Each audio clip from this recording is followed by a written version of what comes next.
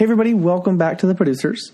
This week's episode, long-awaited Jonathan Nelson joins us on the show. It's a very fun one. Major apologies to any Kiwis or Australians we offend later on in this one. This is a fun one. Let's see, plugs. Nelson doesn't really have any social media, so we'll go into the regular plugs, which will consist of first plug, a timely plug. If you're listening to this on the day it comes out, tonight is the stand-up showcase at the Coalition Theater. Your boy's doing a set there, and a lot of my friends are, so come check it out. A lot of fun shows at the Coalition Theater as well. RVAcomedy.com. If you are unfamiliar, check them out on all the social medias. RVA Comedy is the tag. Let's see. Orbital Music Park. I keep plugging this, and I swear it's going to be good. It's going to be super worth listening to me talk about it for such a long time. Let's see. Who else do I normally plug? DJ Shkanoy, one of my best friends in the world. This is great. You can tell I put a lot of effort into planning my plugs out ahead of time. Email the show, producerscast. Oh, yeah, the network thing. Check out RVA Podcast. If you are either trying to start out your own podcast, or if you're a local podcast who wants to get under the umbrella, or whatever, anything in between. Not really picky. But, RVA Podcast at gmail.com. We have an Instagram and a website that is rvapodcast.org. If you know how to build a website and want to help me out making it look decent, I guess. I don't know. I'm not really freaking out about it. I have the domain. I can do whenever I have time. But if you want to help out, I really appreciate it. Very much appreciate all the love and support. Let's get into Nelson. You ain't alone, so I'm lonely.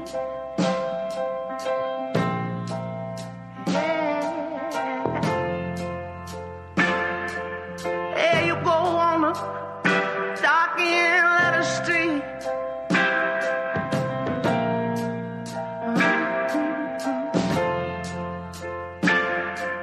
Are you scared to tell somebody how you feel about somebody?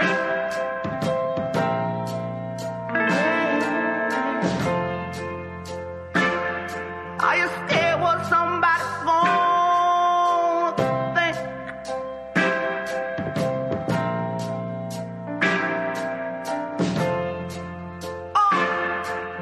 Are you scared to wear your heart out on your sleeve?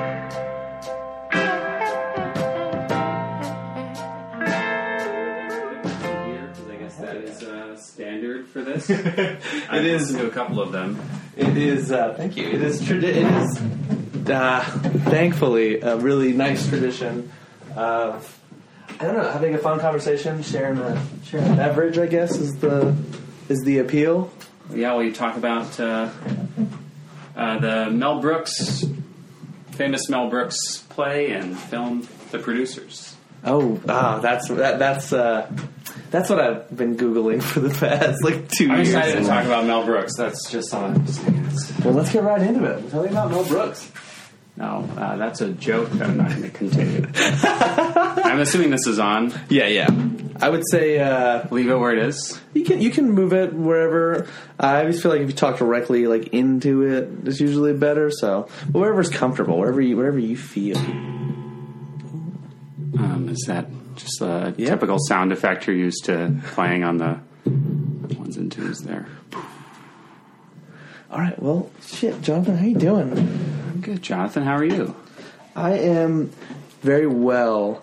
I am very excited to do this because we have been talking about doing this episode for a very long time. True, yeah. It's been a couple months.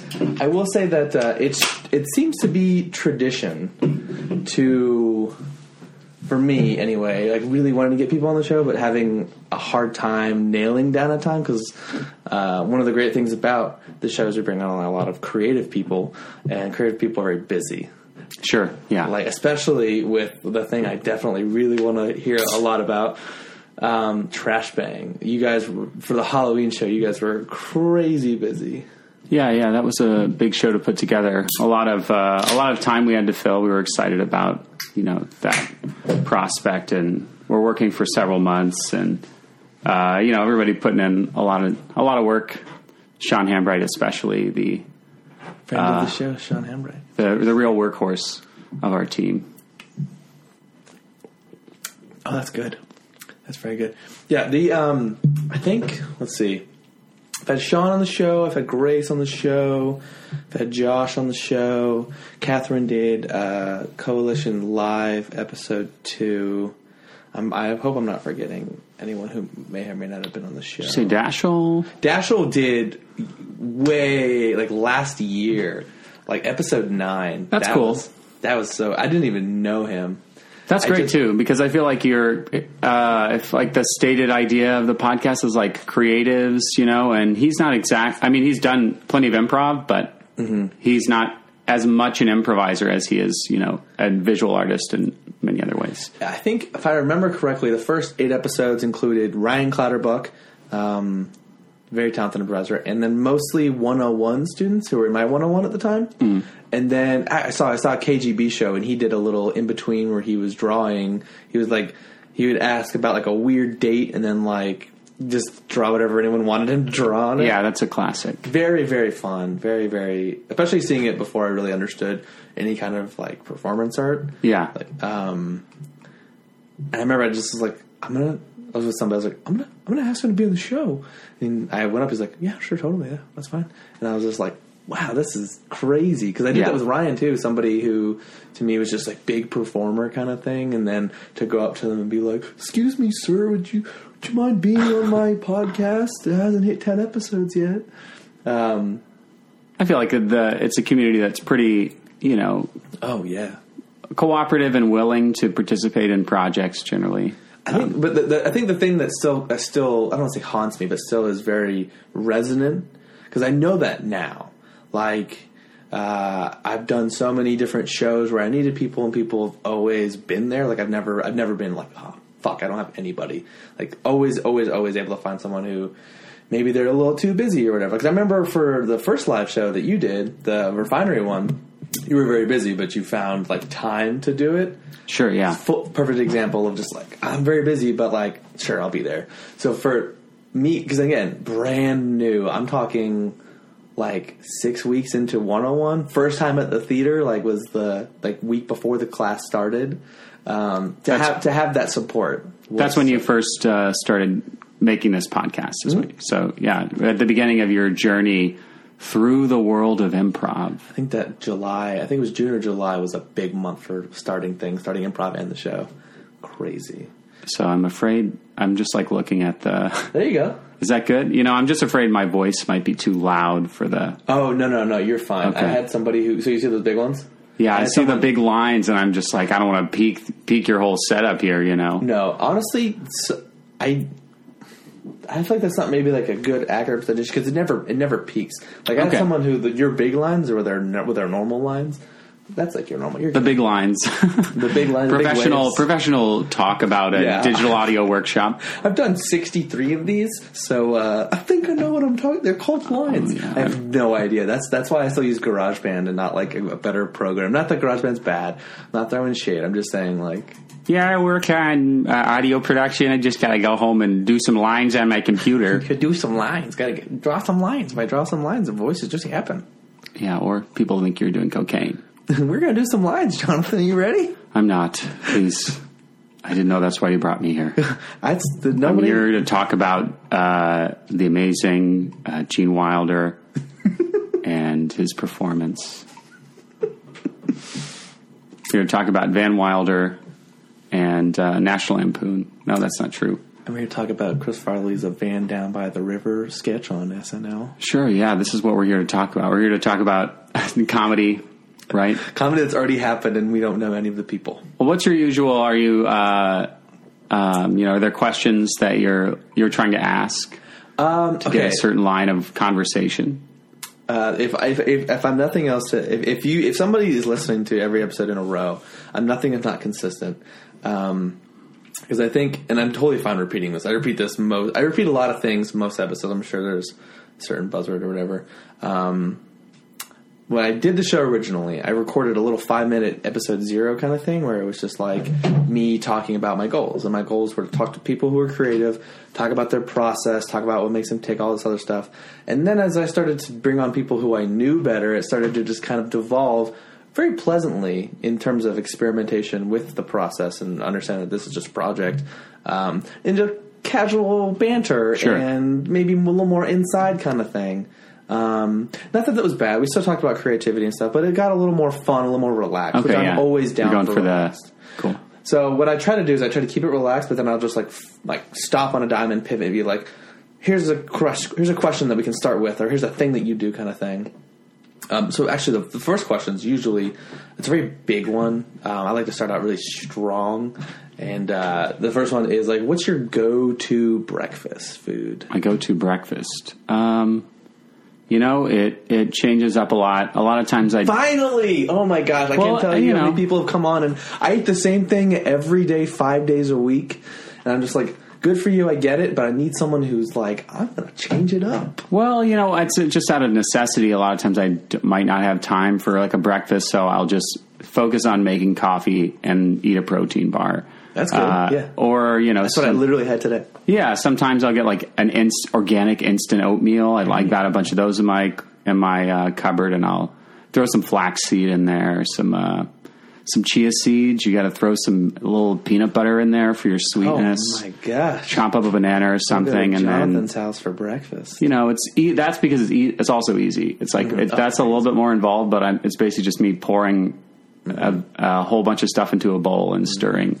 When I do the occasional smoothie, it's about throwing shit in a thing and mixing it up. And then I literally was so lazy that I bought the thing where the thing you blend it in is also the cup you take with you. Oh yeah, that's called convenience. That's why we're living in the 21st century. Absolutely, because you're not using like a leaf to carry your mashed up fruits and veggies.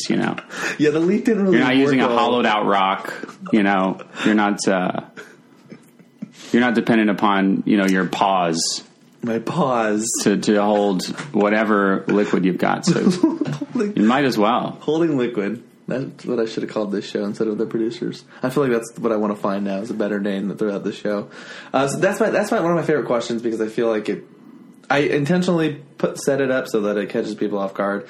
Although it's very obvious because I'm like, this is a huge question, and you have two thoughts. You're like, either yes it is or no it is not completely. So that to me, I feel like turns the doorknob to the someone coming into your place, the place where you live. I'm coming in the place where you live. That's what I mean. And to interrupt my breakfast and go through the process. Are those flax seeds? I'm just trying to eat a protein bar and go to work, man. So that is refreshing to hear that I'm not the only one who changes it up. And I don't have breakfast a lot of the times. I won't. Just like I'll have coffee. Yeah, for me, it's I'm one of those people where it's like coffee is. If I at least have that, then my addiction is sated, and I can keep on. How much coffee pushing? Do you have? I usually have like 1 cup a day primarily, but it's like I make my own coffee in the morning, and that's like the one thing I have to make. Do you do the press? That's what an interesting French press motion. So you're doing more of a shake weight. I know. I was picturing like holding a. No, thing you don't want to you don't pull a French press up and down. I have no idea. Pump it. You don't pump it. It's not a French pump. So it's literally you press. You wait until you pour. You grind the coffee. You put it in there, and got your water at the right temperature. You pour that in. You let it steep with the lid resting on top, and then after like 4 minutes or something, you plunge it. Yeah, bring it down. Yeah, because you've steeped it. Oh, interesting. But I don't really use a French press. But you have, obviously. Yeah, I mean, I have one, but it usually makes too much coffee for me in the morning, so I just make like a pour over, which is very quick and efficient. So I've only ever seen that once. Angela did that she had a party. She's like, what's coffee? And I'm like, it's 11 at night. That sounds like really good, Angela. Yeah. It was really good. I feel like we can go on. See, that's the thing is we just, it gets very Nice. Yeah. It gets very casual, and we just like go on about breakfast and deliver the burps, the best burps we can. I thought this is a very burpy beer. I'm a very burpy man, so this hand in hand, there could be lots of gas release. Who knows? Maybe we'll get some farts on the program. I'm not sure. A fart mic installed, so you're good. Just let them rip. All right. Glad to hear it. Underneath every chair, a mic for every fart. Chair. So I want to get back on Trash Bang because I feel like that is. So the one. So I'll say this: the one problem I have with you is that you won't talk about yourself and your like accomplishments kind of thing, and that's like a very over the top, ridiculous thing to say. When I had you on the live show, I wanted to like celebrate you. And I felt like you wouldn't let me do it because you are so modest. It's like it's a good thing. It's not a negative thing. So I want to force you to talk about you and your incredible team's work on that show and just in general. Yeah. Oh, yeah. Well, I mean, I love being a part of that team. Trash Bang. We're a sketch comedy group, and we're just a group of like 7 like-minded people that we're all friends, and I think that's a huge part of. Are bringing us together, helping us forge that connection. Originally, we were a weird improv / performance art with me, Josh Bluebaugh, Joe Mack, and Catherine Schmidt. She would be rolling by on rollerblades with all the edits as non sequiturs on poster board. What the fuck? And, occasionally I would jump in the rollerblades. Oh, my gosh. When was this? Did I miss this? It was for I feel like it was for a couple years we did this, or maybe just a year. I don't even know. It felt like we did it for a while, on and off. And then at the end of last year, really, coming up on the end of last year, Blue had always wanted to put together like a sketch team consistently. Well, making stuff, just like a good crew. And he was like, yeah, I want to make Trash Bang sketch. And we were all on board with that. Oh, so that was the name of the rollerblade show. Yeah, it was literally also named Trash Bang. And it was just weird improv, mostly about like dads and death. And then, there's a lot of dad themes in your show. Honestly, yeah, there's a lot of dads in the world, and inevitably we're influenced by, those in some way. But we decided we wanted to do a sketch team, and we invited Grace and Sean to be a part of it because they were friends with all of us, and we appreciate their perspectives and their contributions to the team. And I've seen a lot of thinking about especially before I started performing a lot when I was really just watching. I've seen a lot of you in different groupings doing things together and performing, and then like doing whatever. Yeah. Just seeing that and understanding like how long you guys have been doing stuff together. For really, sure. For me, I don't know, because I feel like to bring it to a place where if you're not in the theater, you want to understand. Like I refer to like the way that there are people there in waves. Mm-hmm. Like there's a new wave and there's an old wave. Like that's just how I look at it. Basically, everyone who was around before I got there, like doing things primarily like in the riots and in the shows, and then everyone who kind of is starting to get more time. So I see that as like the culmination of like this is what it looks like when you've been doing things together for 3 to 5 years, let's say, or more or less, whatever. And you reach a point where you are so much on the same page. And not only with the way you want to do things, but what you want to do. Like, sure. I want to do this project. And there are, I don't know, 7, 8 of you? There's 7 of us. So it's, the only person I haven't mentioned yet, or I didn't mention yet as far as the formation of the team was Dashiell, who we always considered, I guess would be a part of it in some way, I imagine. But once we really met, we started meeting at Grace and Dashiell's place to work on for like our first meeting, and almost immediately Dashiell was like contributing ideas and became naturally a part of the team. Just absolutely absorbed, yeah. Yeah, I mean, well, plus, we talked about him already a little bit, and, he's got a great mind. And I need to have him back on the show. I need to update that. Yeah, you should get back in touch with that. Just a quick interruption about Dashiell. He was the first person to ever bring something. He brought collage supplies And not only was he he was also the first one who made me have to edit an episode, which I did not like, but it was like so worth it. We made that collage together. Oh, that's amazing! Yeah, and it was just like it's so silly, but it's like to me like that's beautiful. That's a treasured possession. You shared a creative experience together, you know. And I didn't have to. He just did it. Like that's like to me like quintessential Dash. Like understanding him. He like I loved it. Anyway, so he's a being that oozes creativity. And support. So but I think the key word is this supportive kind of where it's like he oozes creativity, but like definitely, and this is just a character thing. Like never would ever put it on somebody. Just more like adding things. Just a great person. Agreed. Big fan. And I think that's one thing I like about all the people. On Trash Bang. They're all very similar in that way, where it's just like. No one's here to like this is my thing or whatever. It's like this is our thing. We're all contributing to this one idea, which is the weird culmination of things where it's like we have an idea, we want to achieve this thing. Sure. I mean, and that's been the experience is, you know, anybody who works on a creative project and tries to collaborate with somebody and has tried multiple times probably has had situations that didn't work, you know, people you tried to work with where it like was like a trudge through the project or you didn't see as eye to eye as you thought, or it just ended up working out, you know.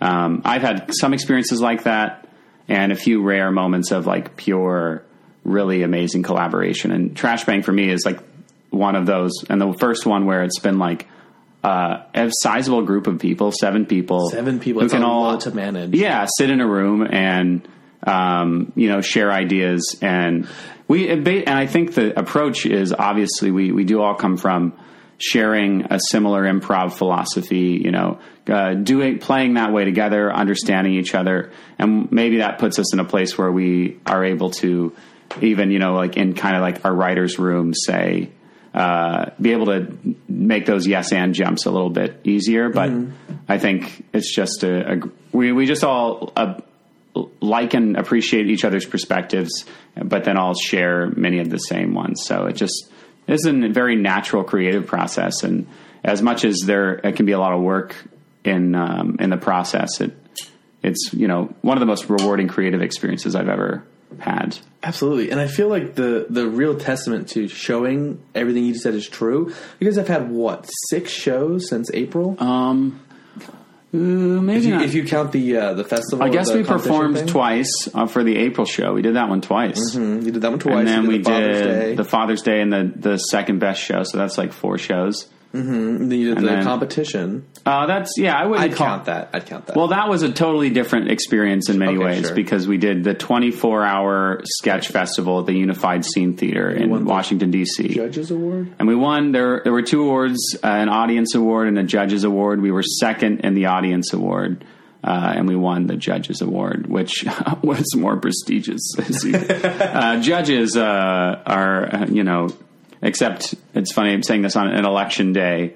And I would never in that case refer to the elites over the will of the people. But when they voted for you, you have to, I guess you have to change your values a little bit. But no, did you do a show after that competition and the Halloween, or did you guys take a little break? We took, that was a time we spent working on material for the Halloween show and starting to gestate ideas for the Christmas show we have coming up that we, So 6 shows. And then a 7th one on the way. And that's the thing I'm saying. And that's in one, we just since I guess February, we started meeting to write. And we started putting ideas together for our first show and for our team in general. So, and the fact that you have been able to not only put on great show after great show after great show, but still like have the same kind of, I don't know what goes on behind closed doors. And I'm not asking you to spill if you don't want to, but like, it just seems like you guys are just chugging along. Like no one.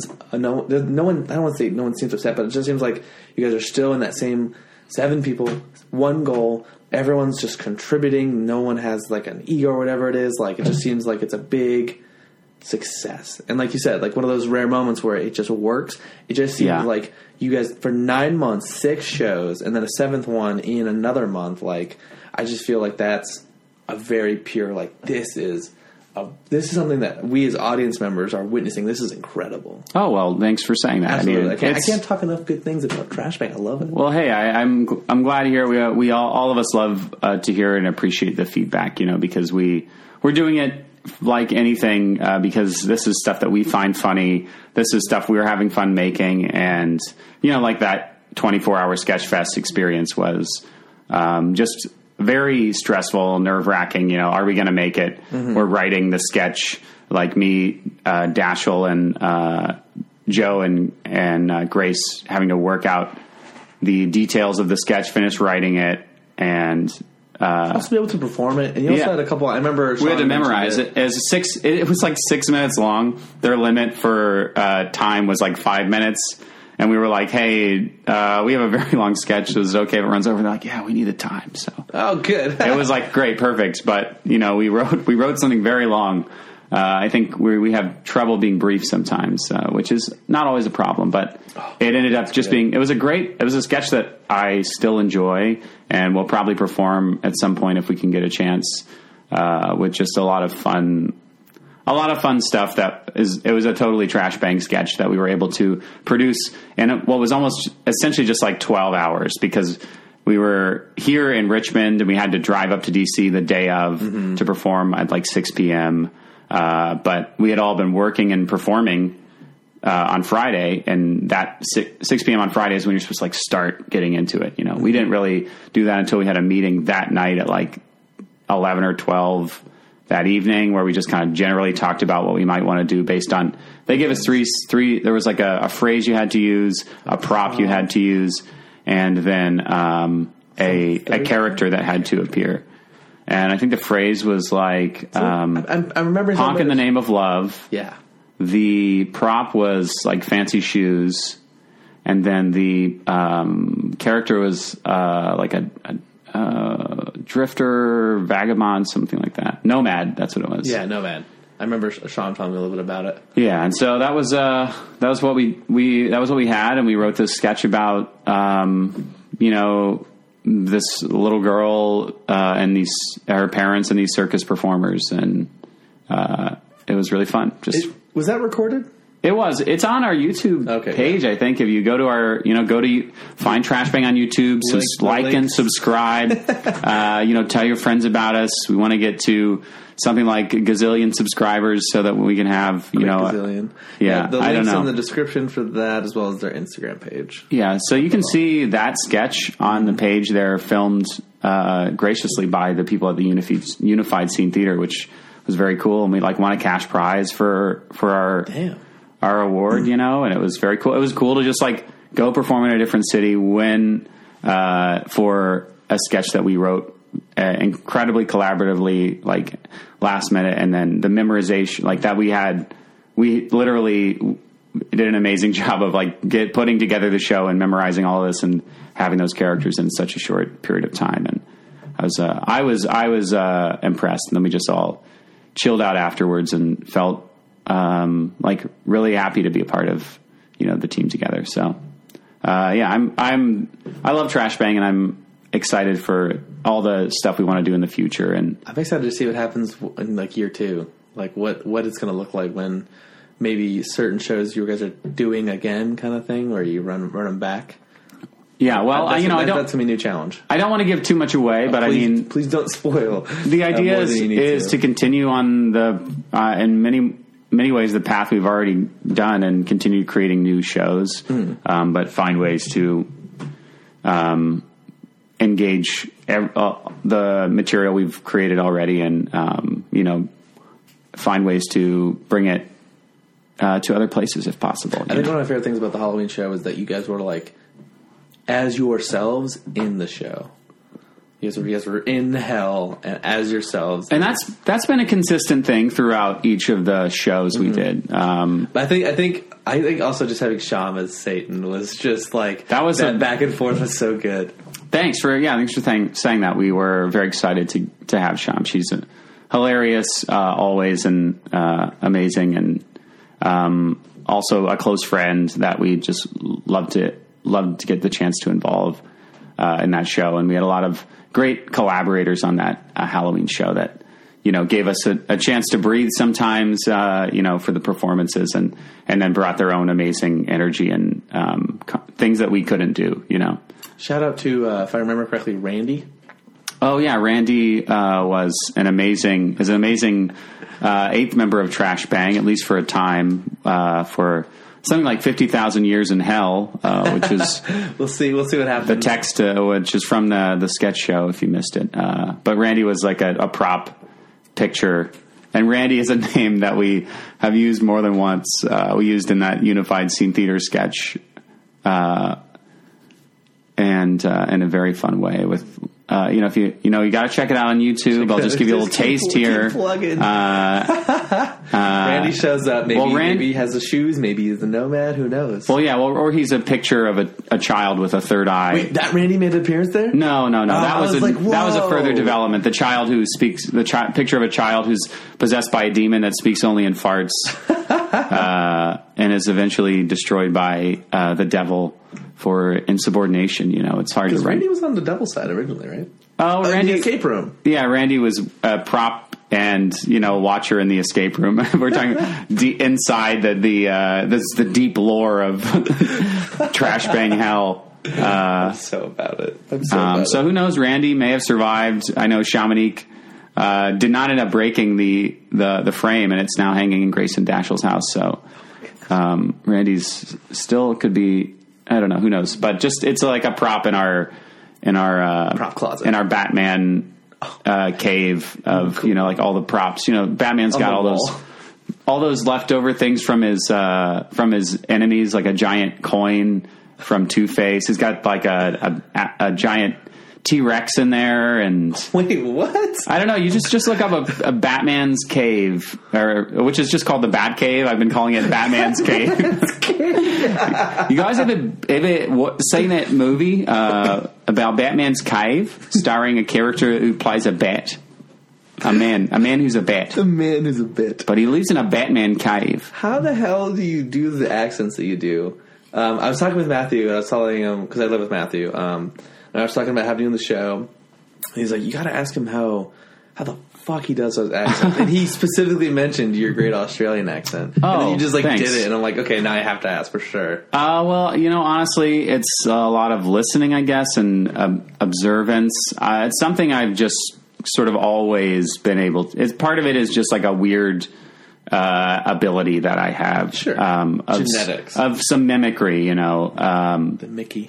It's not something like my parents or anybody I know was really able to do that well. It was just always something that I liked to do, and it was something that I would keep listening, like, when I was around people who would have accents, to hear the different ways they speak, and really pay attention. Like, the Fred Armisen kind of thing? I suppose. I mean, he's great. He's pretty good at accents as well. But what's his philosophy? I don't know it exactly. Oh, the only thing I can remember. I know that he does a lot of accents, but he just has a silly bit where he's like, I can do any accent from any like suburb of New York. Oh, right. The dialects. Yeah. And then you name one, and it's like the same. Well, but I know he's someone. Him and Bill Hader are people who. Like, Bill Hader especially very. I just realized it. If I had to assign someone to you that you were very much alike, it's fucking Bill Hader. Oh, well, that's very flattering. Thank you. Because Bill Hader, very inspirational figure to me. Like when he was on SNL, like someone who could do a lot of different characters and accents. It was like, okay, this is cool to see a space for someone like that. He did a Vincent Price. I also did Vincent Price for several years at the theater, and was. Inspired by Bill Hader in that sense, but the accents. Getting to see how somebody else pulls from somebody else, kind of thing, is sure, exactly. And I mean, a lot of those things, it's all like any other character thing. So you can do a bad accent, but as long as you like believe it, it works. Sure. Dick Van Dyke did the entire Mary Poppins film with the worst Cockney accent ever filmed on cellulite, and everybody was like, "This is a beloved film." So you don't really have to. You don't really have to put that much work into it, but what's your I don't want to say go to. What's your favorite one maybe even one that you don't get to pull out very often, but when you do, you're like, oh, yes. I don't know. I don't know if I'd say that. I don't know. I don't know how often I think about that, but sure. I mean, I guess Australian is one that I jump into, more like a New Zealand. So the difference between those for me is, and from my perspective. So if someone is Australian or a New Zealander and is listening to this, I may be wrong, but this is what I've seemed to observe, and it may not sound. Who knows what it'll sound like on audio, but like an Australian accent is more coming from the throat, as far as I can tell. And they say words differently. So they would say words or words. I don't know if I can do it exactly, but a New Zealander, like a Kiwi, would be like, hi there. They stuck more through the front of their mouth. Yep. So it's the teeth and more nasal, at least from my perspective. And they would say like words. So, words, I like to focus on the words that people say and then dig into that and pull out the meat of what's there. No, it's just like hearing where people are speaking from, I will say that through watching like Flight of the Conchords, like I know like three or four words I can say that I think sound like Brit. Yeah. Sexist. Beans meeting. New Zealand. Not quite. Nuzzleland. Nuzzleland. I never got that one down. I have a New friend Zealand. who's a NZ kind of guy. He lives there, and whenever Kiwi. He's a Kiwi. He always would make the joke of like saying what something that is in the U.S. what it's called in New Zealand. Mm-hmm. I'm not going to do it anymore. And it would always be like a fake thing. Like he said that macaroni and cheese was called cheesy curls. And that's made up. That's pretty funny. I believed him. I was like, that's great. That's years. They, it seems like a lot of New Zealanders have a great dry sense of humor. Yeah, shout out. Seems like a cool country. Someplace I'd love to visit. And then, I know. Oh no! Yeah. No. Oh no! It's a lot of like. It's a lot of the words. I don't know how to explain it exactly about the way that you shape your mouth because there's a lot of times that I think in both Australian and New Zealanders they kind of go up a little bit more when they're talking. Like a question at the end. Question. Yeah, I don't know. So good. Who knows? I also am self-conscious about it a little bit because it's like. I do want to. If you, there's that weird middle line between doing a good accent or doing like a lousy good accent where you're like almost there but you're not. So there are some. Well, I will say that one of my favorite things from the big inspiration from this show when I listened to Pete Holmes' podcast where he's just like. Kind of like a green lights idea, which like what if you just like greenlit it and like even if it's bad you still do it. Like that's the only reason I ever did a Jerry Seinfeld impression because it was it's bad. Oh yeah, you just go for it. You just go for it. So I feel like the only thing I thought you were going to say like I'm worried about being offensive to people who actually speak like that. No, I'm just worried about not getting. I wouldn't do it in front of them unless it prompted. I would never try to because then you don't want to seem like you're making fun of somebody else. Exactly, which is of course never your goal. You're a performer. And it's then always fun to bring different voices. Yeah, it's just like impressions can be difficult because you're like trying to get the specifics of a person. But I can occasionally do a good like Matthew McConaughey, Jimmy Stewart, Vincent Price. Those are characters that I can that I can tap into a little bit. But then there's like dialects are fun because you can try different varieties of. Like, I think I may have even seen Fred Armisen do this, talking about, like Georgia, the difference between a Georgian accent and, like a Florida or like a North Carolina accent. The difference is. You use the word molasses a lot. Well, you have a lot. No, that might have been Ed Helms. I'm thinking of. Oh, that was Ed Helms. You got a lot of molasses in your mouth. It's and there's almost like, it's very similar to like a Virginian accent too, but there's like, a lot of, you slow down, you're talking, a lot more. Everything moves much more slowly. Does Virginia have an accent? Yeah, there's like an old Virginia. It's hard, that one, a bit. They say, I'm trying to think of the words they say, kind of very distinctly. So, I can't, it's got a weird tone to it. I can't think of it exactly in this moment, but It's more of an older thing. it's like old Southern, because Virginia's especially in Richmond, you'll see a lot of, you can run into a lot of those like old Virginian folks who still have that, that Southern drawl.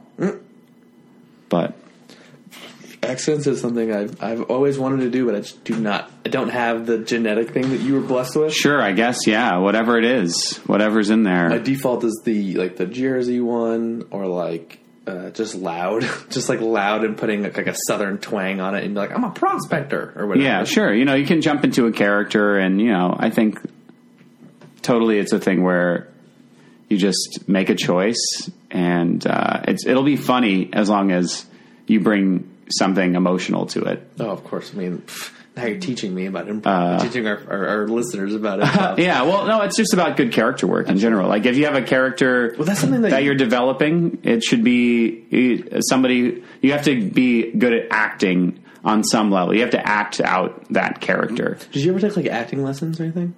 I didn't really. So it's just natural talent. Cool. Well, boring. In many ways, it was something I always wanted to do.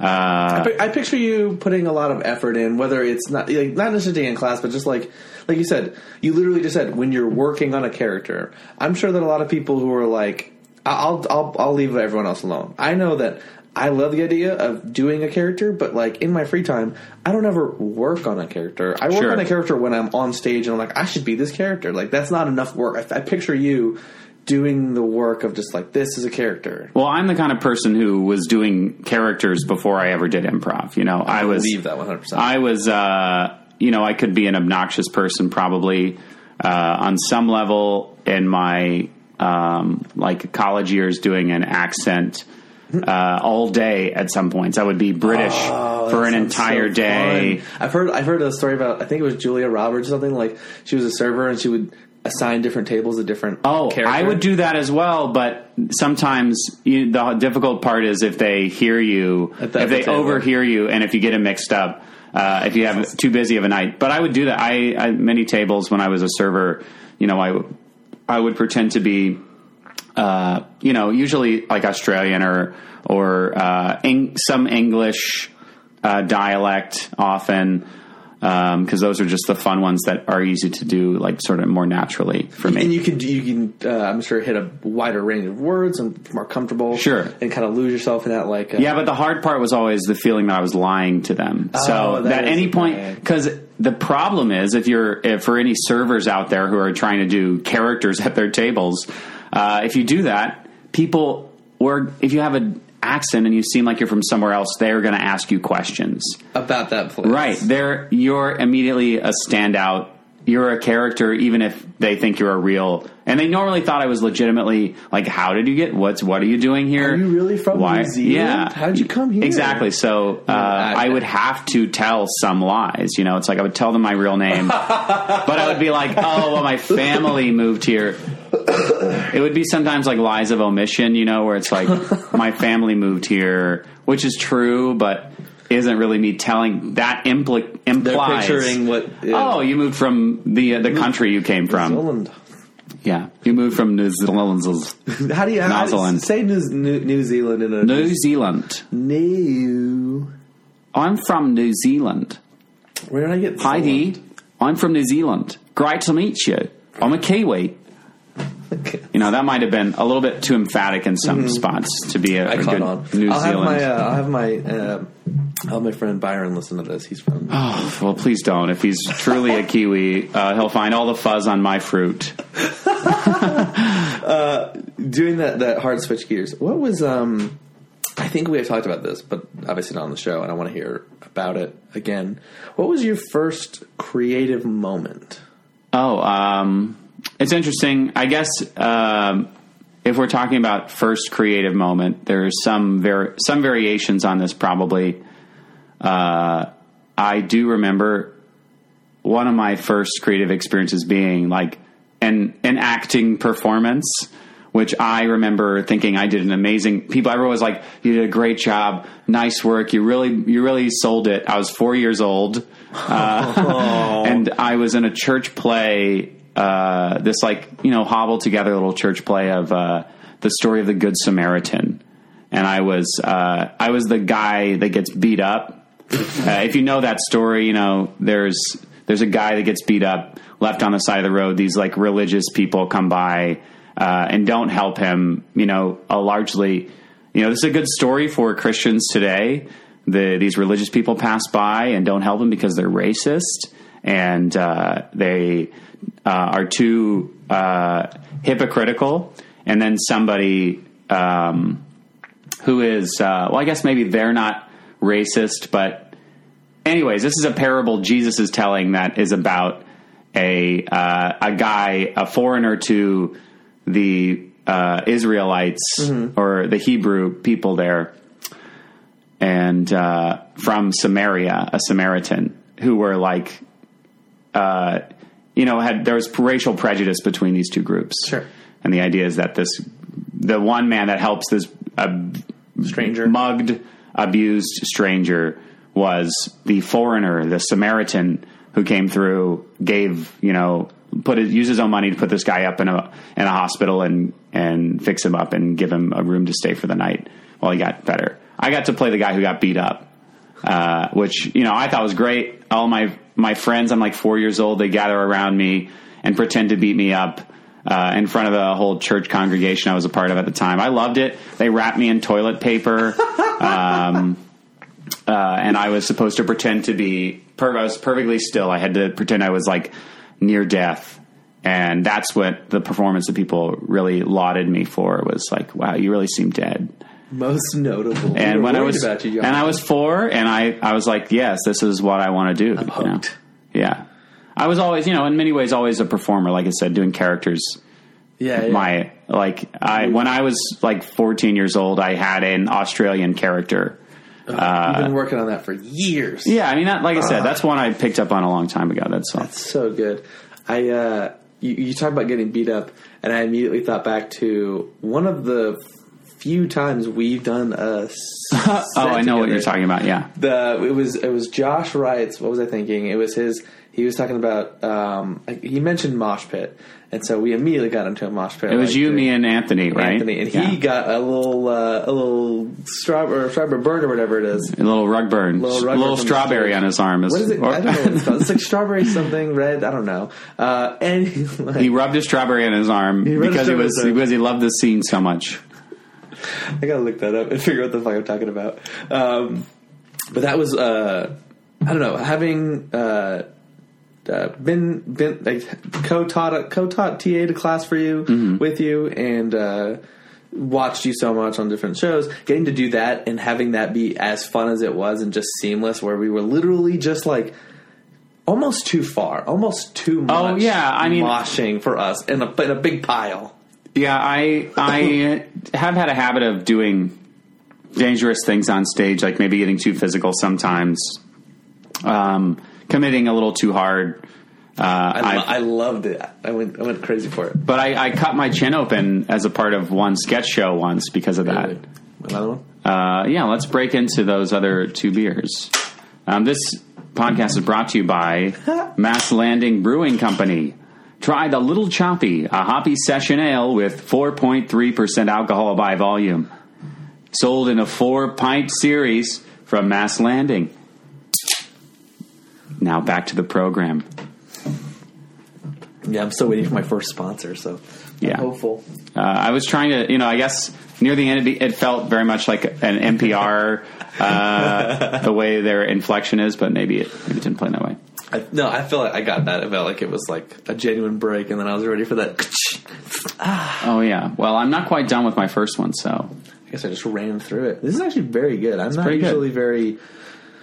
I don't know if it's hoppy I don't like, or maybe more like the wheat side, but I'm not a big fan of like the weedy beers. Okay, yeah. So wheat bills are usually paid on the 3rd of the month. Gotta pay your wheat bill. Guys, I've been eating a lot of bread. Fuck, I can't pay my wheat bill this month. Too much rye. Yeah, but those are going to be. These are hoppy beers are usually bitter in some sense because the hops bring kind of a bitterness to it, and Something like this is not going to be as powerful because it's supposed to be like multiple ones are supposed to be imbibed, which is just a scam from these beer companies to get us to buy more beer. But not Little Choppy, not them. Not Little Choppy. Mass Landing's Little Choppy, brought to you by Mass Landing's Little Choppy, the hoppy session ale with 4.3% alcohol by volume. That Little Choppy gets the tip top of poppy. The tip top of poppy. And, whatever that means to you. If it means the top of a wave, where you're going to be riding that wave, because there's some water. The can, very nice design. Some great colors. Feels a nice little sunset. Yeah. Speaking of, did you see the sunset today in our fair city? It was gorgeous. Really? Beautiful sunset today. I work in a really cool office. I'm on the 7th floor. And today was just gloomy. Most of the day it was, yeah. I missed the sunset. What time was that, about 4:30? Hard to know. We just had the time change, so. That's rough. That clock is still not changed. And I think I changed like half the clocks in my house. It's very confusing. Sure. Re-switching gears. What got you into improv? So just a little bit of backstory. The team, I feel like you are probably most noted for, the team that you most associated with, perhaps, is the Johnsons. Of course, yeah. Which I will tease right now. Little Chappy. Hopefully going to be appearing as a team on Coalition Live very soon. Hey, I'm all for that. I'm very, very excited at the idea of doing that. Yeah, I love that team. I love the Johnsons. Yeah, I love all those guys. Tell me a little bit about, because we're obviously going to get into it on that live episode whenever that is happening. But I feel like I want to hear your, just without anybody else here, like what is, I don't want to say your experience, but what do you have to say, I guess, about? What do you have to say for yourself? What do you have to say for yourself? So are you sort of posed two questions. Are you asking about generally improv? Because I can do that and then lead into my experience with the Johnsons if I can combine these two questions into one. Yeah, ask all the questions. No worries. I asked like 4 questions over the whole show. It's all right. What do you have for breakfast? Well, for breakfast, I like to have a Mass Landing Little Choppy, the hoppy session ale that goes down smooth with a glass of milk. This is where we get our comedy genre. This is where we earn it. My first improv experience, I wanted to do improv for a long time, and I wanted to do comedy for a long time. Talking about my first creative experience in that sense, it's like when I was 5 years old, even I remember thinking, like, what'll I do when I grow up? And I had no real clue. I was like, maybe I'll be a comedian. Mm-hmm. But the only comedians I knew were like weird Christian stand-up comedians, and I hated them. Yeah. So I was like, clearly not on the menu for me. So I wrote off stand-up especially, and for a long time I felt that way until I was like 19, and someone asked me to be a part of like this variety show they were doing. I'd never done stand-up before, and I did stand-up there when I was living in California for some time, and it was fun, like weird. I even improvised some of that, and I was like, okay, cool. I just read like Steve Martin's Born Standing Up and was feeling like inspired a little bit. Oh, I love that. But then I came back to Richmond, and I felt terrified to get involved with anything here. It's like I didn't know anybody who was doing comedy in the city, and it was scary to me. So that was like 2011, and I kept looking at stuff at the Coalition online, like before the theater ever opened, when it was just like the community performing at like Gallery 5 and around other spaces in the city. And I kept putting it off until a friend was like, because, like I said earlier, I was always doing characters in like living rooms and at parties and stuff. And a friend was like, you want to do this improv thing for a while. You want to do comedy and you haven't. You should just do it, go for it. And then if it doesn't work, who cares? And I did. So someone like gave you a little push? Someone gave me a push because I'm generally uncertain of if I was like, I don't want to become a part of this community and then suck and then feel that be an anchor, the awful, the down. Rejection, of stepping into a group of people I don't know and then being rejected, So that was like my big fear, but I just like went for it with some encouragement and took a 101 class, the first 101 class at the Coalition Theater space. You were in the very first one in the theater space. So not the very first. That's still a cool thing. It was cool. It was like the theater had just opened, and we were, doing that class there. And you want to name drop anyone who was in that class with you? Well, only one of them is still at the theater in any capacity. Vinny. Really? Yeah. Wow. And That's Vinny, awesome. Yeah, I'm so happy Vinny's still around. Yeah, I love the guy, absolutely. and it's been great to go through our experiences at the theater together. Some other folks, I mean, it was a great group of people. Yeah. And we went through 1, 2, 3, 01 together, and then 301 was kind of like a very, very much a mind fuck for me. Put me in a place where I was like, oh man, I don't think I'm good at improv, because that 101 and 201 shows had felt amazing. I was like, oh, this is great. I had people come up to me after and like, you should do more of this. And I was like, good. I feel validated. I'm not a failure. There was that sense for me. And then 301 felt more like, oh, I don't get it, and it was just like, it was very much a learning process for me. And I wasn't going to take 401. Ooh. And I didn't sign up for it. Literally, I was at work the night the first class was happening. Cindy Bennett, who has not been at the theater for some time, but she was great, went through all those classes with me. She texted me and was like, hey, what are you doing? You're not here at the first class. Why aren't you here? And I was like, well, for one, I don't really have the money.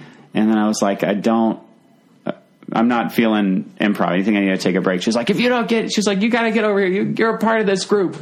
So I was like, lovingly peer pressured, not in a lovingly encouraged to like, hey, we appreciate having you here. You belong with us. Want you here. And I felt inspired, and I ended up, getting into that 401 class from the second class onward, and then went through that group, and that's how I met Donna Steele, who you may know, and before I ever was a part of the Coalition Theater, still in 401, she and I came up with this Celine Dion. Yes! Oh my gosh, that duo is so good. Yeah, that's something I miss. We haven't performed that in a long time, but when was the last? I remember I've seen it once. I can't even remember the last time we performed, because she's been in DC for a while, and but that was just like slam poetry, improv, so good, very fun. And then like we ended up opening for like a 10:00 show before I was ever, and that was so fun.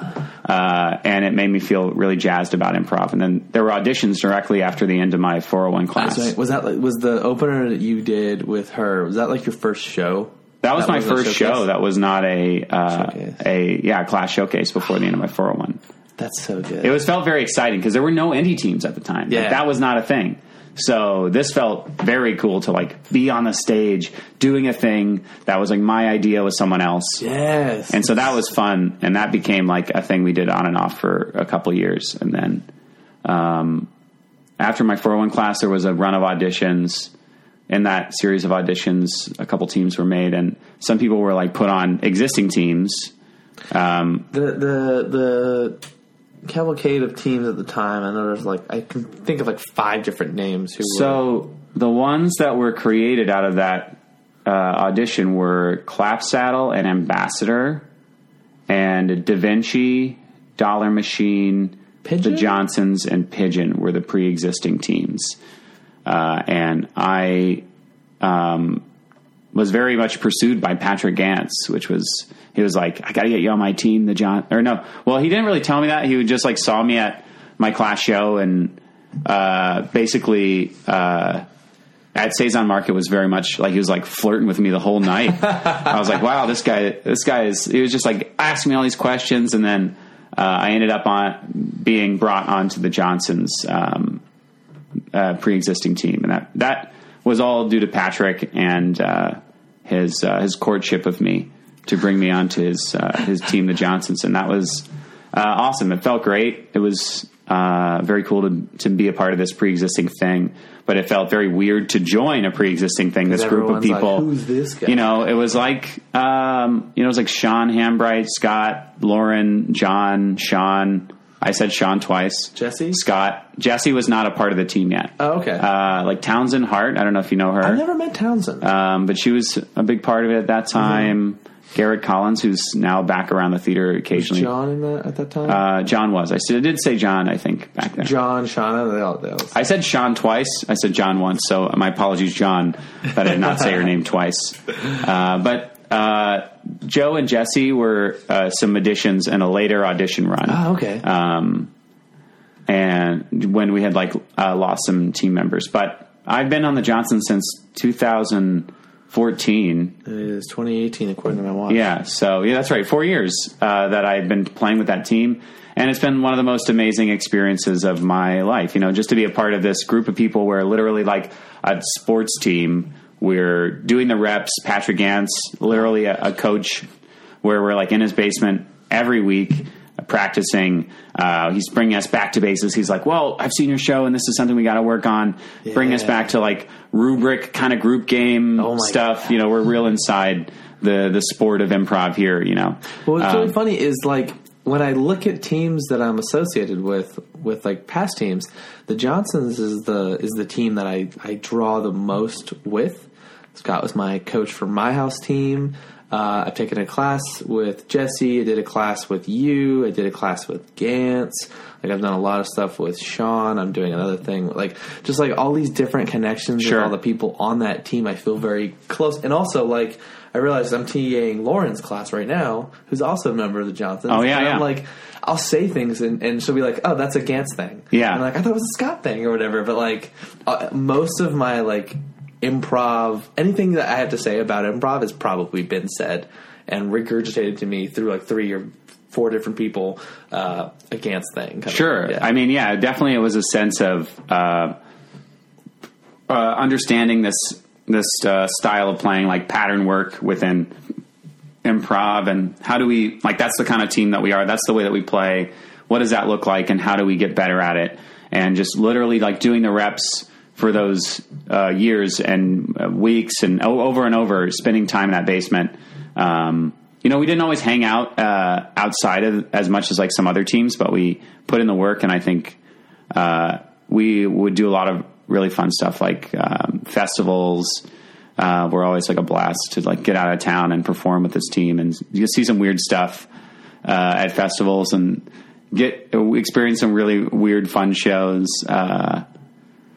And I can't wait to hear about them at the live show. Yeah, I know. I was like, I don't want to divulge everything, but at least for me, that 301 class was all about patterns and games, and it like fucked me up. I didn't think I could do improv after that. But then that's a hard one. When I joined the Johnsons, like that's the focus of what Patrick wants, how he wants us to play as an improv team.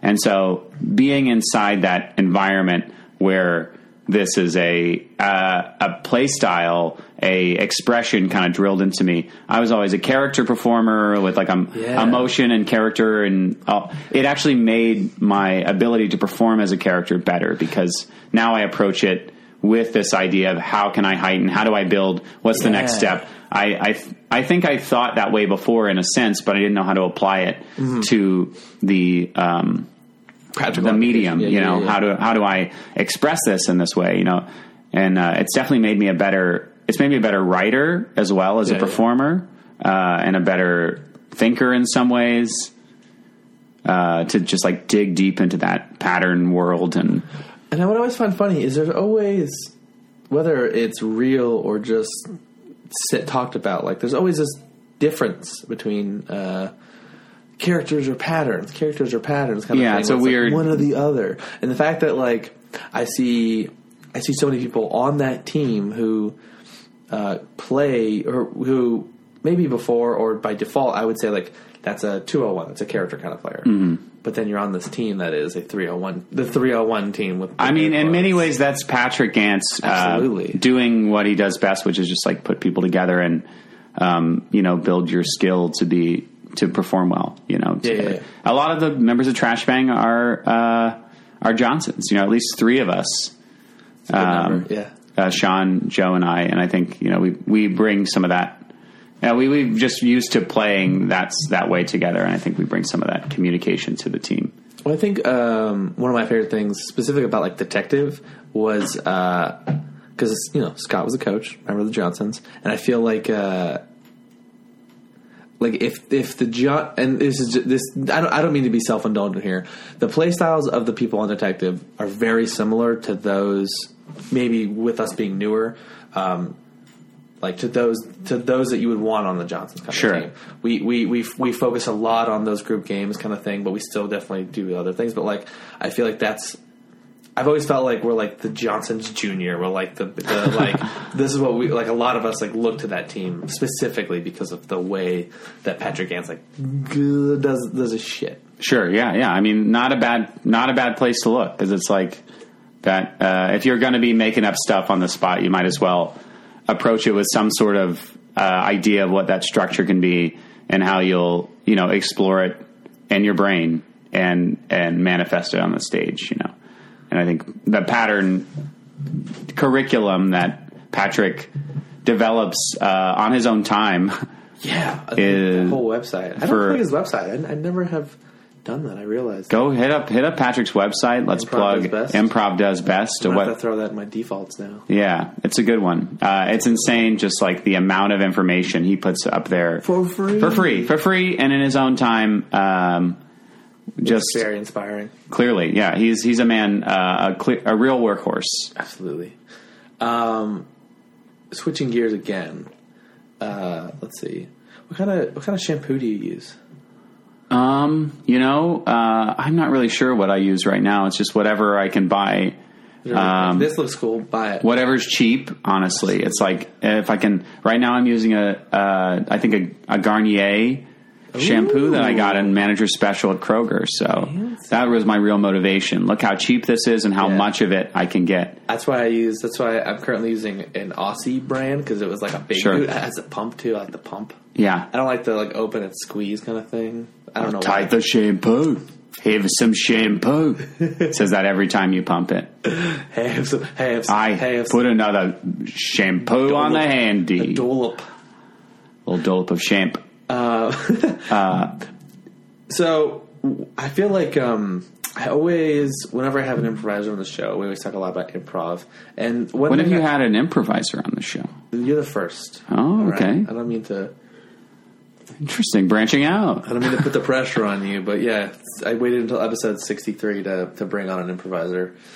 It just felt right. Good for you. One thing I always try to make sure that I touch on, or at least acknowledge, is that like you're more than just an improviser.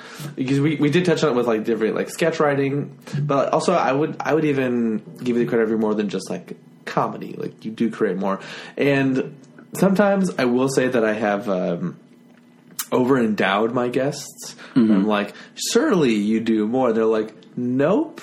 And I'm like, all right, just improv. Cool. I had no idea. I thought for sure. But I know for a fact that you were a musician. True, yes. And I don't know. And that's one of the things I hope to learn about you and other guests is just like, what else do I not know about? Do you paint? Do you draw? I don't know. Well, it's interesting if I can reference another first creative moment. Oh, please. I love first creative moments. For when I was like 5 years old till when I was like 12, I kept this composition book of all things that I drew in, and I would draw on like a bunch of different sketchbooks. I used to like for a long time I thought I would be like an illustrator. I thought I would be like draw a comic strip, and I would be like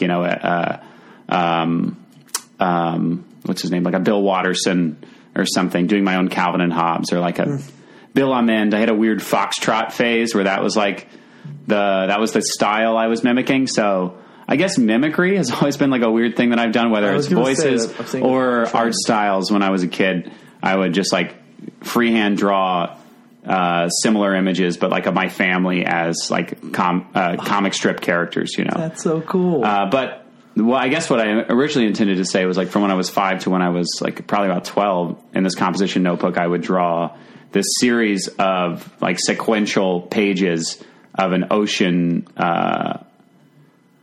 scene with like all these animals, oceanic creatures, mostly, a lot of fish starting out. But each page as you turned it, you would be moving, in this towards the right side of the page through the ocean, you know. And so the next page was like the next area of the ocean floor.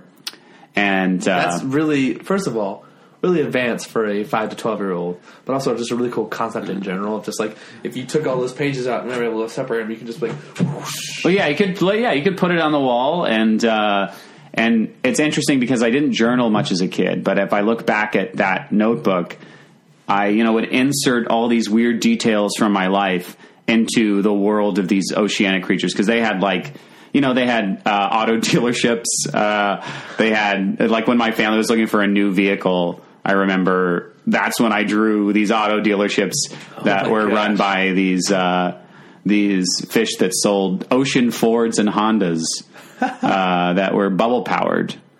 Bubble powered. They were like, I had a lot of restaurants and stuff that were just like chain restaurants that were like poor, really the worst puns you could imagine. Oh, come on. Well, I'm just trying to think of them because they were all really bad, but just like stretches that didn't really work. What's one? I can't remember. Like my Taco Bell one was literally just like a Taco Bell logo, Codfish Bell. It's like there's not even a creative. That's not a creative choice. But I will say that I will give you credit for making a choice. Sure, like it wasn't like I'll put Bell here and hope to think like fuck it. Well, there were some there because there was a movie. There was one page that was like or 2-page set inside this composition notebook that was a movie theater. That I remember that I spelled theater wrong, but on the front of this movie theater were like 4 movie posters that as time went on, from the first time I drew them around like age 7 to 12, I would erase, because it was all in pencil. You would go back and erase. I would erase the movie posters and change them based on with underwater parodies of new movies that had come out. Oh. So there was one that was like a Shrek parody that was Shark. Like in the same font with like a big shark as the Shrek character. And I think there was like a seahorse as donkey. Please tell me you still have this notebook. I do. Yeah, I still have this notebook. There was like a Planet of the Apes. That was like Planet of the Crabs. Not a real creative. There was like, this just tells you what time the last movies I wrote in there were, what time of in the past, because there was also a Tomb Raider, the movie had just come out. So it was like Ship Raider, just like underwater ships that were invaded by this. I'm going to, when I did Sean's episode, I ended the episode literally squirming in my seat because I had to go to the bathroom so bad. PP. I'm going to go to the bathroom now, but I'm not going to pause it. Like, it's going to be kept in. Okay. Would you mind indulging our listeners with more about this book? I suppose. Or whatever you would like to. I shouldn't need more than a minute. Thanks for listening in. You're listening to the Producers Cast, hosted by Jonathan Mostowy. That's Mostowy with a Y, not the director of Terminator 3, Rise of the Machines, Jonathan Mostow. It is Jonathan Mostowy, a improviser and podcaster here in Richmond, Virginia. We're sponsored by Mass Landing Brewing Company, bringing you Little Choppy, a hoppy session ale for enjoying by any sort of waterway which you may wish to swim within. 4.3 alcohol by volume. It's a perfect beer for that day by the beach. Just enjoy the sun, enjoy the beer. Little Choppy's tip top, get that poppy. So I'm still here all alone on Jonathan's podcast, but we share the same name, so who knows? Maybe our voices are so similar that you'll have no clue what's happening throughout the entire podcast. So that notebook of mine, illustrations of the ocean. I just want to say, I love that you brought a Mostow reference, because growing up with a name that is literally one letter different from that guy, It's really funny watching because, of course, I've Googled myself. Yes. And it's always like, "Did you mean?" And I don't know if it still does. I don't want to like mess up with the recording. I don't know if it asks me, "Did you mean?" anymore because like whatever garbage I've done on the internet, like I feel like it's enough to be like, "You don't mean that." Like if you meant that, you would have typed that. Did you mean that in Spanish? You wanted Jonathan Musto and someone else? I'm going to look it up because I feel like I very much want to know if that's even true or not because I don't actually Google myself that much. Well, yeah, but all I know is that he was the director of Terminator 3: Rise of the Machines. It does not ask if I meant Jonathan Musto. Oh, good for you! You're I feel like I'm making it in the world. You've done it. Let's see, Producers Cast, LinkedIn, YouTube. Okay, perfect. Look at you! You're right there at the top of Google results. But to be fair, it's also you searching. So that's true. Their search results are going to be optimized to whatever you've done before. So are you going to do it? No, honestly, I probably can't because I don't have access to the internet. So I need to give you access to my Wi-Fi. Let's try an incognito tab real quick. Yeah, do that. Yeah, let erase all of Google's facts about you. Nope, still got it. Still got. Good to hear. Look at that. You're popping at the top, just like little Choppy's tip top poppy. I will say that the first picture is of that Nick Swardson movie. Oh, because I like the post on link. Okay. What Nick Swardson movie? Not Nick Swardson. I'm sorry, Nick Offerman. I was going to say, what are you talking about? Like what that movie where he was like a porn star? Yeah, Nick Swardson had one starring role. Oh, what was it? In a film that made no money. Grandma's Boy? No, that was like Johnny Knoxville or something. No, he was in. Yeah, but he wasn't the star. So there was one movie he made where he was the star. And it was like Bucky Larson. That's what it was. Something like that. Bucky Larson porn star or some shit. And I've never seen it. And I don't plan to. So, sorry, Nick. Sorry, Nick. I keep Bucky Larson, Born to be a Star. All right, yeah. 3.3 out of 10 on IMDb and 9% on Metacritic. Ooh. So this has been a portion of the Producers Cast where we talk about the producers of great films, including Mel Brooks, the director and producer of The Producers. What was that about? So honestly, I've never seen any version of The Producers other than a season of Curb Your Enthusiasm where Larry David is invited to be a part of the show by Mel Brooks. And I've never seen the actual show, but it's about two, I think it's like they're two playwrights originally played by Gene Wilder and I can't remember the other guy. But they try to, the idea is that they're writing a flop. They're writing a play so bad that they somehow make money off it. I can't remember what their original plan is. That they get the insurance money on the play or something like that. What the fuck? I don't even remember. But the what happens is they write this play that everybody loves. Their flop ends up being a hit. Oh, interesting. And so then they have to respond to this play they wrote that was intentionally offensive. They didn't want this to like represent them or something. Well, it's like something that's all it's like all about. It's very like tongue in cheek, like Hitler sings a song in it or something, What? But it's like Mel Brooks does a lot of that kind of comedy, Sure. Where from his perspective as a Jewish person, he's commenting on the horrors of that time through comedy, and the way we talk about it. Because the whole point in The Producers is that they wrote this intentionally because they thought it would fail, but people somehow love this play that they intentionally meant to fail. I remember when I first picked the name, I didn't think at all about like marketability. And then when I did all the stuff to like pick the link and make all this stuff, and then like I think my first Google search was after episode 2 of like, what happens if I search this on podcast app or whatever, and it was like nothing. I think I'm still really when I got Spotify integration, which was like a month ago, I'm 23rd when you search The Producers. And none of the show 22 in front of me have anything to do with... The Producers Cast. Did you mean The Producers original Broadway cast recording? I'm going to look it up now.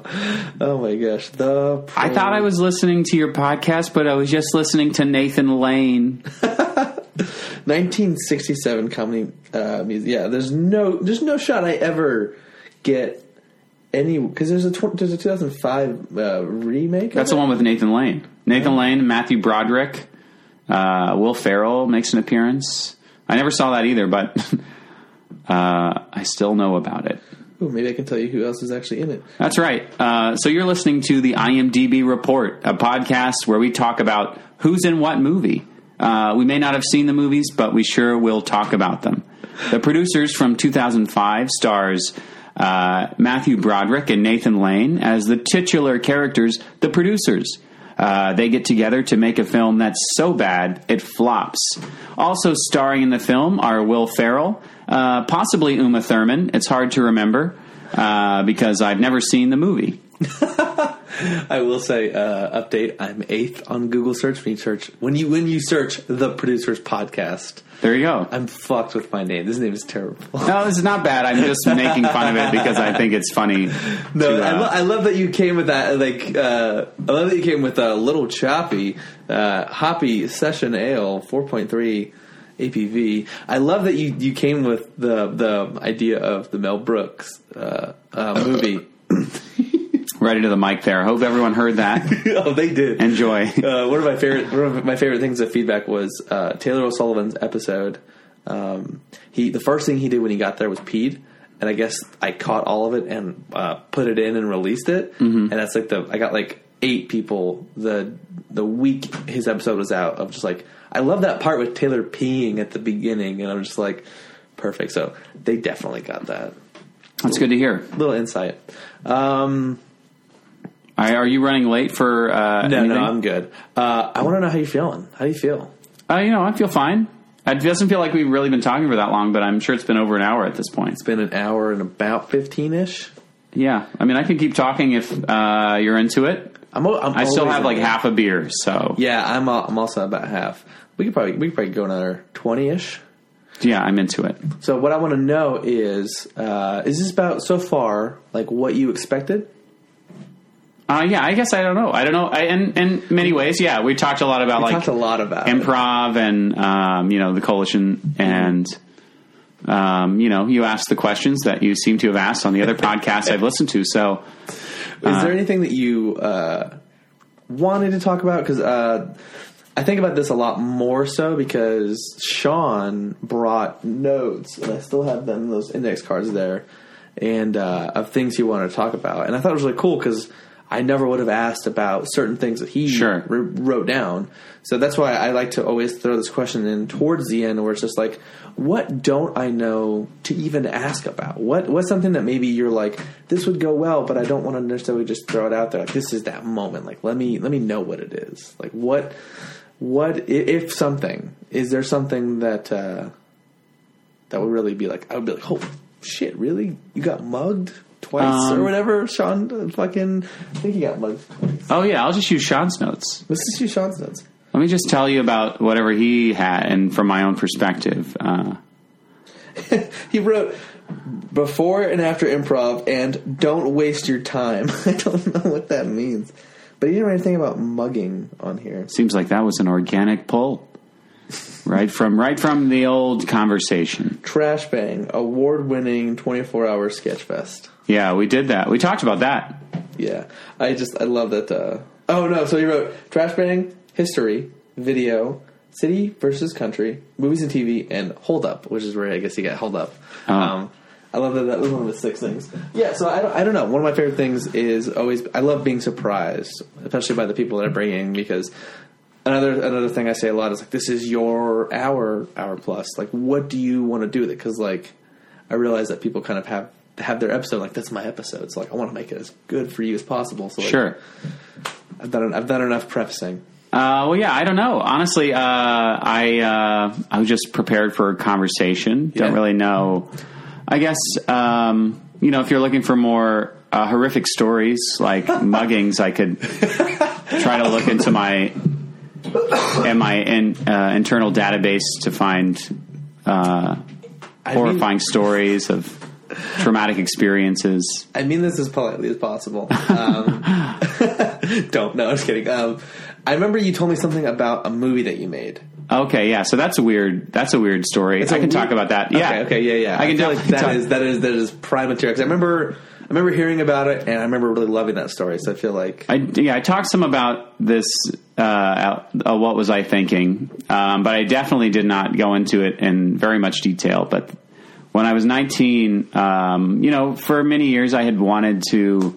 I thought I was like, yeah, I'm going to be a writer. I'm going to like make movies. That was what I wanted to do. Because we have kind of a grasp of you in your youth with the book and different some creativity. We didn't go too much into the acting bug, but I'm assuming that from your that never really happened though. You never really did more of that? No. So I was homeschooled, which I guess there's an interesting tidbit right there. There you go. And in my experience of homeschooling, I was very much raised in a bubble. Not a lot of chances to perform. Mm-hmm. I did do some church plays, more like church play kind of stuff growing up, and I always loved that. Yeah. And I had some friends who would make these movies, and they were always ridiculous and bad in their own way, just as any teenage made film on a digital video camera would be.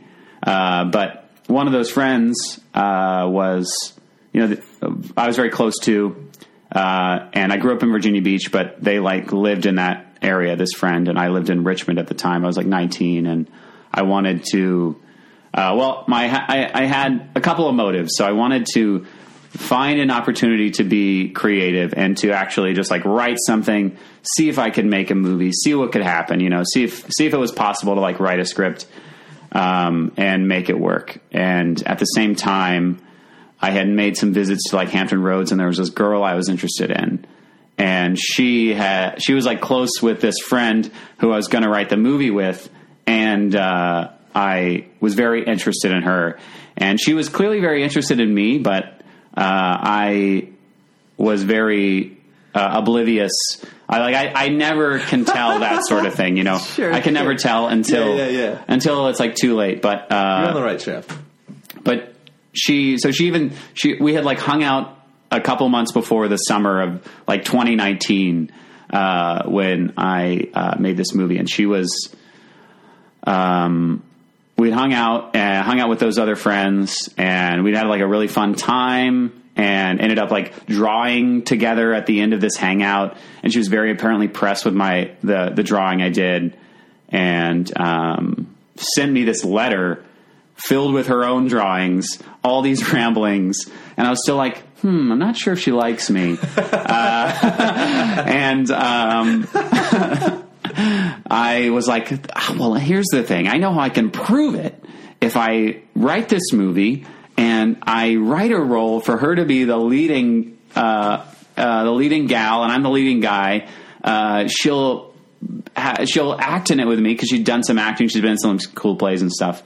And I was this will be the way for me to really get to know her, because I was I don't know how to spend time with somebody who lives in Hampton Roads while I live in Richmond, because I didn't want to drive. I wasn't going to do that old drive thing if I didn't have to. But so me and this friend were I called him up. I didn't really tell him my ulterior motives, but I was let's write a movie, because I legitimately wanted to do that as well. Sure. I was we connect. We both want to do this kind of stuff. Let's write a movie together. So we set off a week in July where we were going to do this, and we got together, and that July we spent half of the time in Hampton Roads, just the whole week writing, spending our days writing. We would take breaks and snack and play video games and talk about our ideas. But from the beginning, the first night, the beginning of our 7-day week, we came up with an original idea, which was this idea that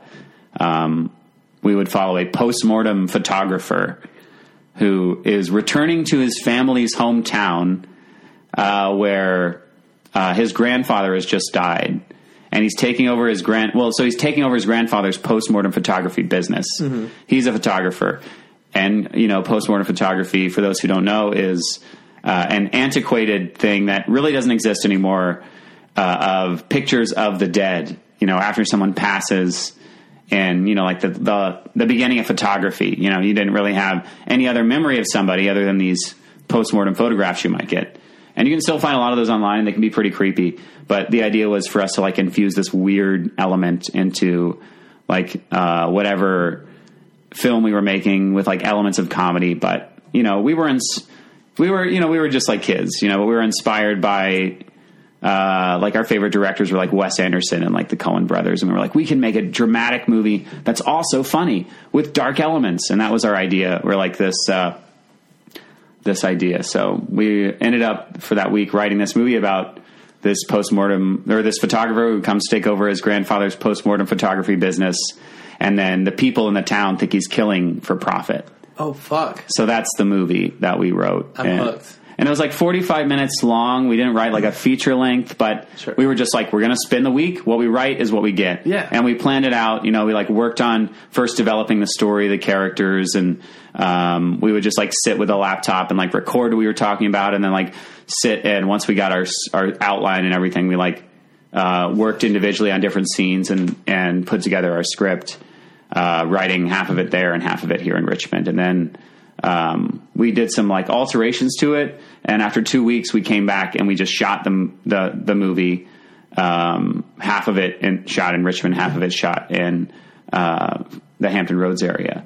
And lo and behold, I was able to get that girl I was interested in to play the lead female role. Please tell me you remember the name. Yes, I do. I just feel weird saying it. Oh, no. I don't mean her name. I mean the character's name. Oh, the character's name. Yeah, you don't have to say her real name. Let me just tell you. Let me tell you the character names. Wait, what's the name of what was the name of the main character, played by me, because I was also like, I wanted a chance to act, so sure. I got to write myself into this movie. Yeah.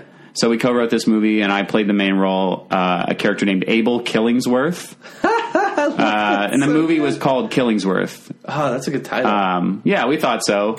But, there's still a part of me that, like, half cringes and half is like, I still am kind of into it. I feel like I'm on that page where I'm just like, I like it. It's funny, but I love it. Like, I'm here for more.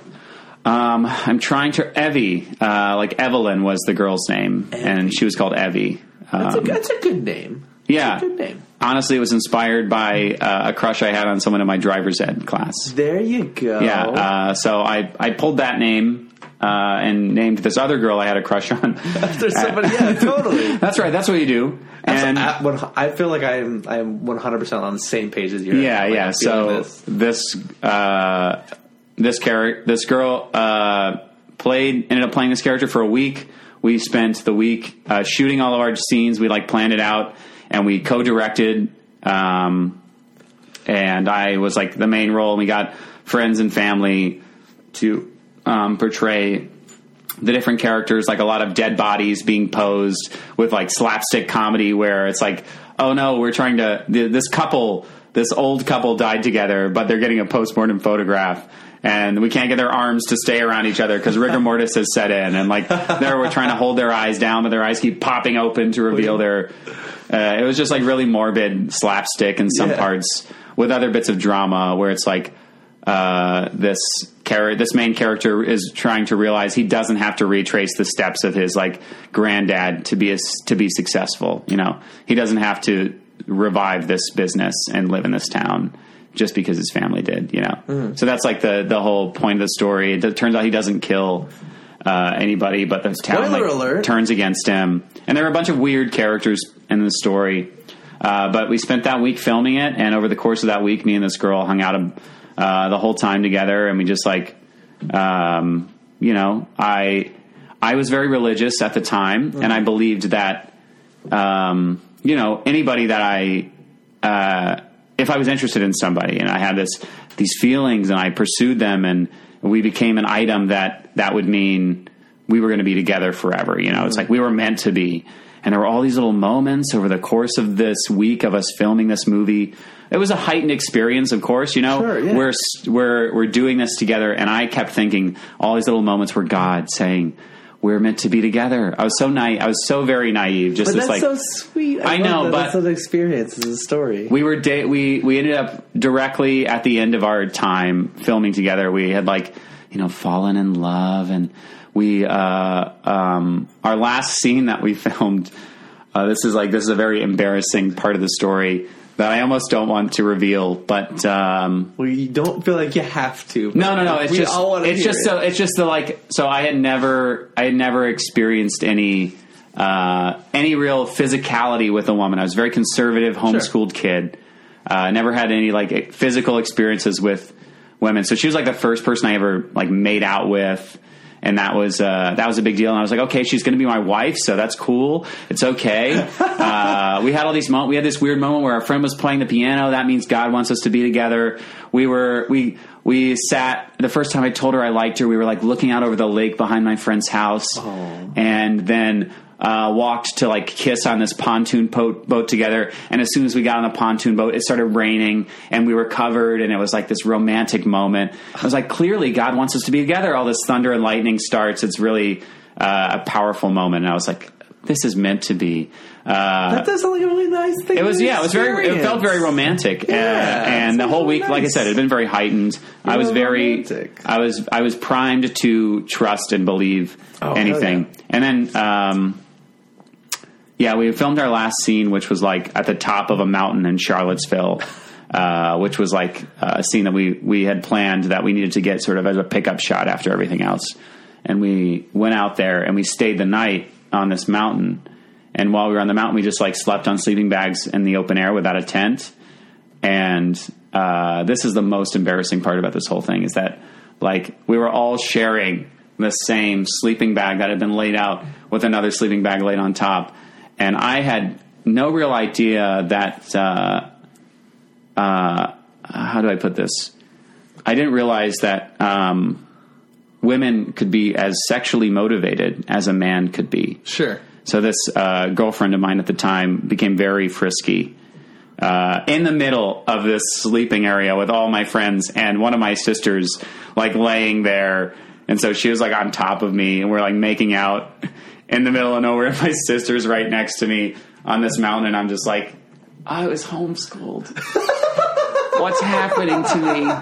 And it's like, it was something I was very into, but was also like, it's a new experience. How in the middle of next to surrounded by friends and family, I had my first experience of a woman mounting me. So the word mounting. That was as a 19-year-old a repressed child. That was quite an experience. We dated for like a month. And then I left to go to a weird Christian school, and she broke up with me right before. Oof. And I was like, I was so convinced that this is the person I'm going to marry. Yeah. We're going to be together forever. I've had a thought like that. I thought that one of the reasons why the show started was because I had that same thought. Yeah, you married the podcast. I thought I was going to marry a woman, and I married a podcast. We all have that feeling. We've all been there. How did the movie turn out? Well, so there was never a finished edit of it. My friend who I wrote it with, we co-directed the film. He took, as I went off to school, he took on the shoulders of the editing. Or he took the editing onto his shoulders, if I can say that in a less George W. Bush way. He took on the weight of that, and I wrote music for it too. I wrote a couple pieces of music that were supposed to score it. And we were like trying to do this all together, just like do whatever creative thing we could. And I'm pretty sure the final edit of the movie that he was working on was lost on a hard drive that died. So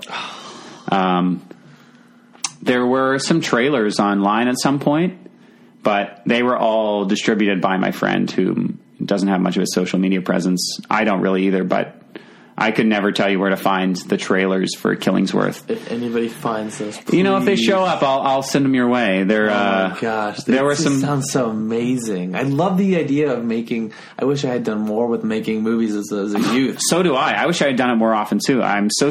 I guess I just needed the motivation of a fine young woman. Yes.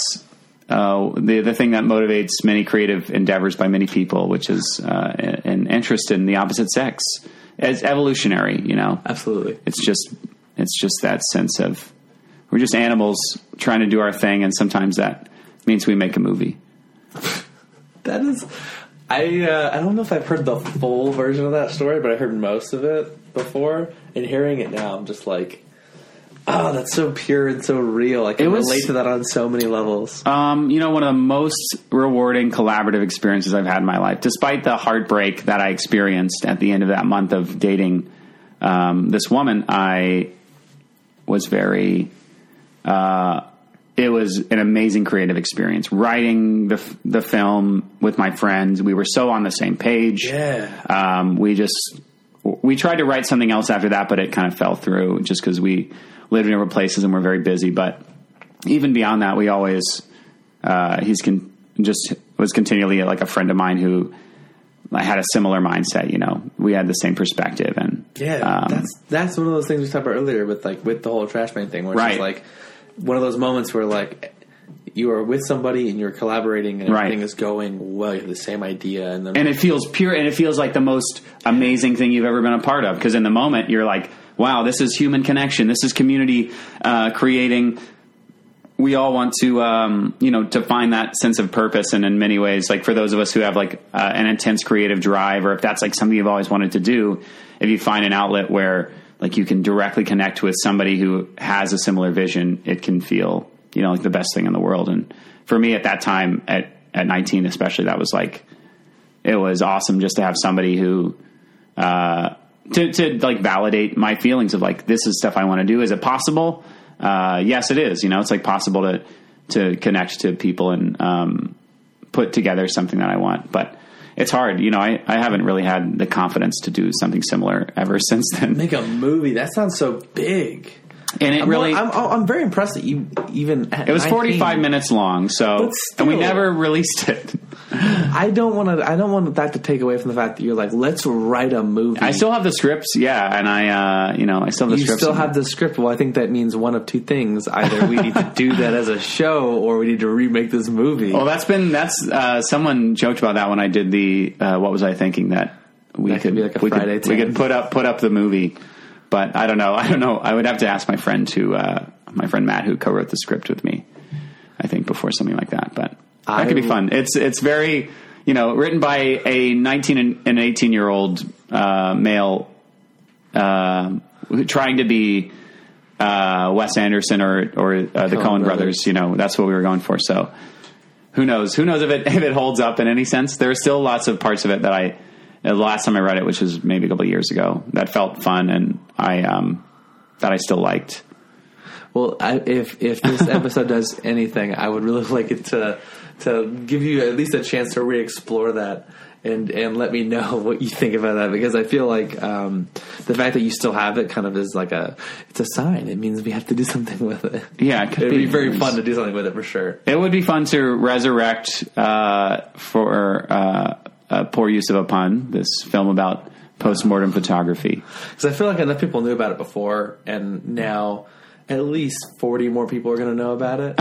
So, like, I feel like this is as good a time as any to say, like, is this something you actually want to do? Yeah, well, if it's not just my parents who know about this failed attempt to make a movie, then I wouldn't even say failed. Yeah, you didn't release it, but you filmed it. We did. We wrote a movie. Wrote and filmed. I can't call it film because it was a mini DV camera that we had. Our boom mic was a microphone that had like an auxiliary cable on it that we plugged into the DV with like a piece of PVC pipe to support the cord itself, so we could like hold it out.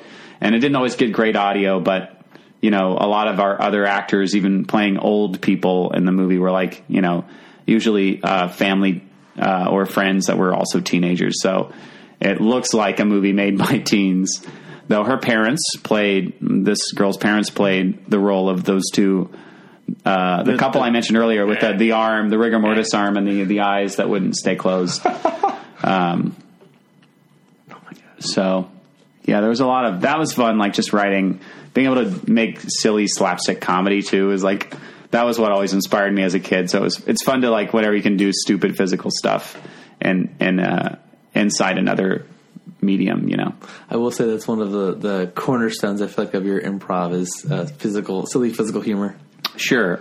Growing up, like Dick Van Dyke and Danny Kaye, like Stan Laurel. When I was homeschooled, especially, like I didn't have a lot of other outlets. I just had like old VHS tapes that I would watch over and over of these people, and that was like who I wanted to be. I wanted to be one of these old comedians that just like flopped their body around and did silly voices. So, I'm very grateful to be in a place now where I get to do that with a lot of my time. I get to flop my body around and do silly voices, and everyone loves it. And yeah, I'm very grateful to have that environment and that community. Well, we're so grateful to have you, Jonathan. Well, yeah, I appreciate. I know. I speak for everybody when I say that. 100%. Well, sure. Thanks. I appreciate that. Well, oh man, I'm so glad I got you to tell that story. That's such a great story. How do you feel now? You still feel good? Oh, I feel like it's probably a good place to end. Sure. Yeah. I have to go to the bathroom again. And also, I have an open mic to go to. Wow. All right. Yeah. I'm trying to get into stand up. Do it. Yeah. I took a stand up class. I did that stand up when I was much younger. And you did the trolley stand up too. I have. Yeah. I helped to host and organize an event called Hop on Stand Up, which is a brewery tour of the breweries in Richmond, Virginia. But in between each of 3 breweries, you will have one of 3 stand-up comics performing on the moving trolley. So that's a lot of fun. That's coming back, right? We have one this month, yeah. When is it? November 16th, it might be. I don't know. I have to look at my calendar. So the day this comes out in 2 days, probably sold out because it's a big event. Yeah, who knows? You can look online. Check it out. I recommend Hop on Stand Up. It's a shit ton of fun. Just if you want to find an introduction to either the stand-up comedy scene or the brewery scene in Richmond, it's a great way to get both of those. It's a really cool event for merging 2 and I would say even 3 things, which is like the touring kind of thing. Sure. I mean, it's been something that Grace Mano and I put together at the beginning of this year for merging the tourism job that we have that involves like trolley tours and our comedy world. Mm-hmm. And that's been a lot of fun to do. Cool to. I can't believe I didn't know it was coming up. I wish I would have known for the last episode. I would have plugged it for sure. Oh yeah, we try to do at least one a month, but we don't always. It's hard, it doesn't always happen. To do fun things like that. It's organized. We'll go check that out. It's in 2 days. If there's still tickets, no, it's not in 2 days. No, it's in 2 days from when this episode comes out. You can't time travel like that with me. I'm very sensitive chronologically.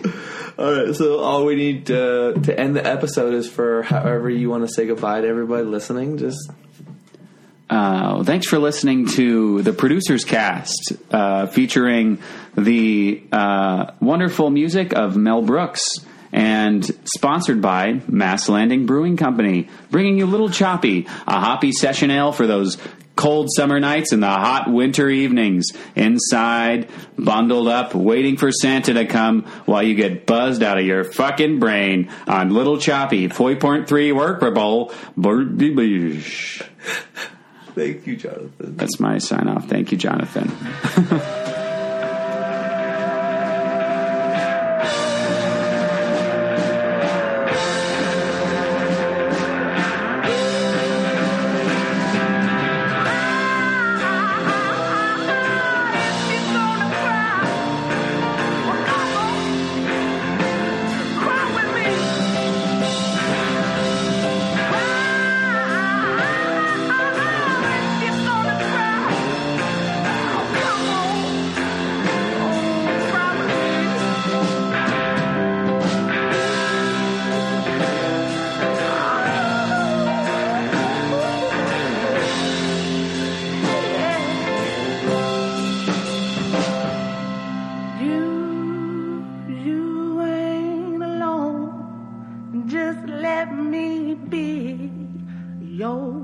Ticket home.